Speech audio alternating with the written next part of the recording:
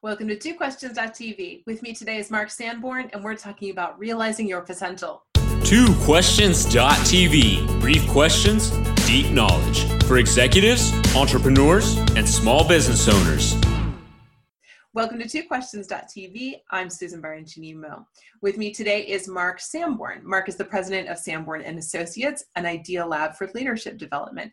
In addition to his experience leading at a local and national level, he's written or co-authored 8 books, and he's the author of more than 24 videos and audio training programs on leadership, change, teamwork, and customer service. And he's the author of this book, The Potential Principle, which we're talking about today. Hi, Mark. Thanks for being on the show. Hi, my next book is going to be called 3 Questions. Wait, it's what? one better than 2 questions. Oh, yes, that's confidence. All right. Just being silly. Nice to be with you. Thank you. I'm prepared to answer at least 2 questions. At least 2. Maybe we'll have a bonus. I don't know. Occasionally I've been known to go rogue. All right. So your book is very much themed around the potential idea, the concept of always be a work in progress, but really focused around real, true improvement. And one thing I haven't seen before is your potential matrix. Can you talk about that a little bit so our audience kind of gets an idea and wants to go learn more? Sure. Well, the book really looks at 3 things: why get better, where to get better, and how to get better. And the potential matrix is about where to get better. And it really comes out of my work for many years, 30 years in corporate America, and then a few years of working with ministries and faith leaders and paraministries. And to kind of oversimplify and paint with a broad brushstroke, what I found is that people in business did very well in the outer world of doing, delegating, managing, leading, supervising, communicating, all those things that we're so familiar with. But that if they were ever to bump up against this kind of existential question of why, why have I done this? Why have I worked so hard? That the inner world was often a little, if not a lot less developed. Mm-hmm. And again, to generalize, when I worked with spiritual leaders and people who ran nonprofits, I found that they, by and large, had a very well-developed and defined inner life. And if I wanted to help them, I would move them into the outer world of doing. And if I wanted to help my leader clients, I would move them into the inner world of being. So that's where I came up with first this idea of outer world, inner world. The outer world is what we see. The inner world is who we are and what we think. Then I looked at another dimension, and that is what I call responding or initiating. And when you initiate, you put forth effort to do something. When you respond, certainly there's some effort required, but more or less you are acting upon an idea or a lesson that has come to you, that's been presented by a teacher or an author, or that you've come up with as you've thought deeply about things. So when you combine the vertical axis, which is responding and initiating, and the horizontal axis, which is inner world and outer world, you come up with 4 quadrants. And that is the potential matrix. And in the upper right-hand quadrant of the outer world of doing is what I call performing. It's where we spend most of our days. It's where we get evaluated. It's where we make the sale. It's where we are observed and considered for a promotion. But then the outer world of responding is what I call the learning quadrant, because even though learning takes effort, obviously you have to have something to learn. The idea, the lesson, the book, the seminar is presented to you, and then you're receptive to taking from that. If you go in the inner world of initiating, you have thinking, and that's where we plan and we think about what we're going to do and how we're going to do it. And then in the lower left-hand corner, the inner world of responding, I call the reflecting quadrant. And that's where you get an idea or an epiphany. Sometimes it's in a shower when you have an idea, it just comes to you, you weren't actively seeking it. But more often than not, it's the result of pursuing some meditative or reflective time. So there's 2 big ideas to the potential matrix. The first is that we all have a preferred quadrant. And as I've worked with audiences, my initial hunch was that business audiences mostly like the performing quadrant, but I was wrong. I find that it's fairly evenly distributed, that people kind of fall into, their preference of each of the 4 quadrants. And so the big message is, if you want to get better, is not to overuse the strength. Don't just stick with what you like to do, but you can leverage whatever quadrant you prefer by learning to spend time in the other 3 quadrants. And that's the first thing is, a strength overuse becomes a liability. So I want people to realize that there's more than one quadrant where they should think about getting better.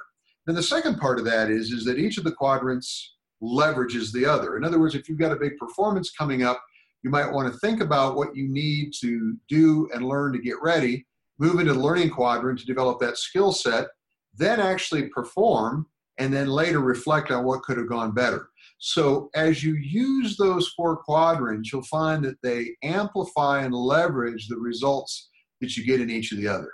So that's what the potential matrix is. It's a way to look at 4 areas where you can and should get better.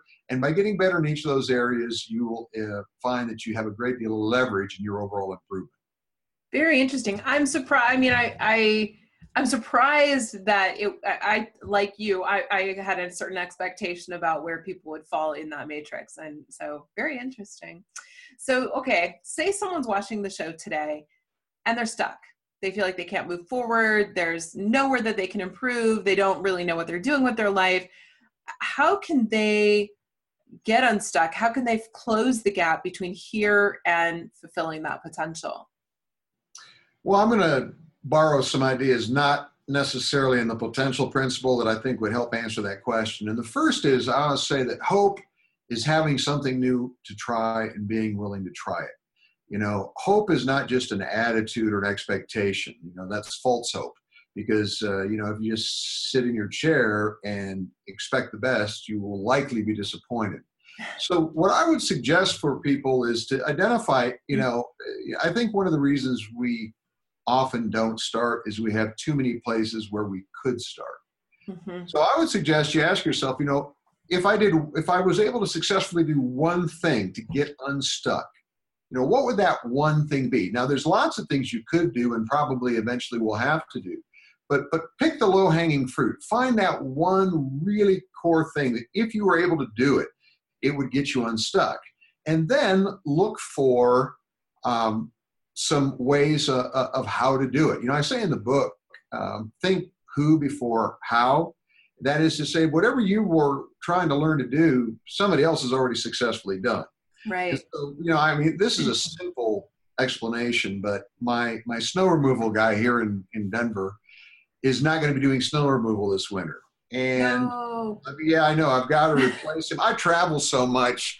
I don't have anything against snow removal, but you get to a certain age where you'd much rather rent the behavior than do it yourself.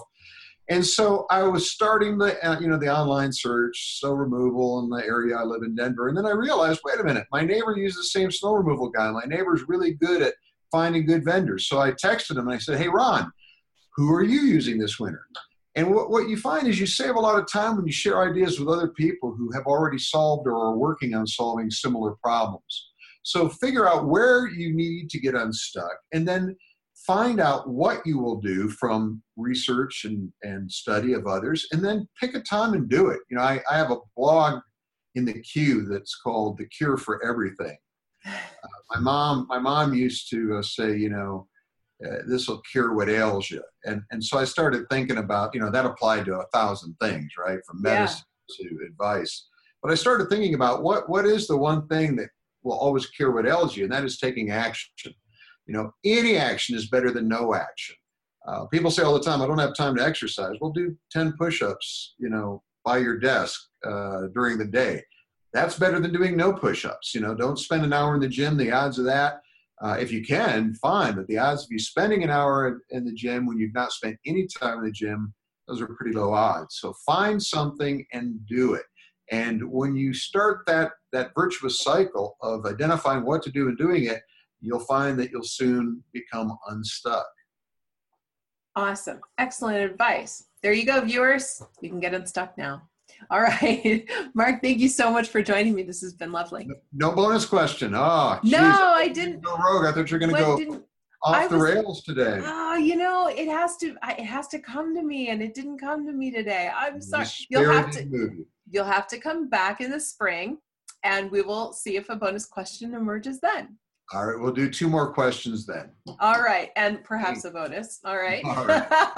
My pleasure. Viewers, this is the book, The Potential Principle. Make sure you get this. We're going to have a link to Amazon where you can find this book in the show notes for today. Thanks for watching. We'll see you next time.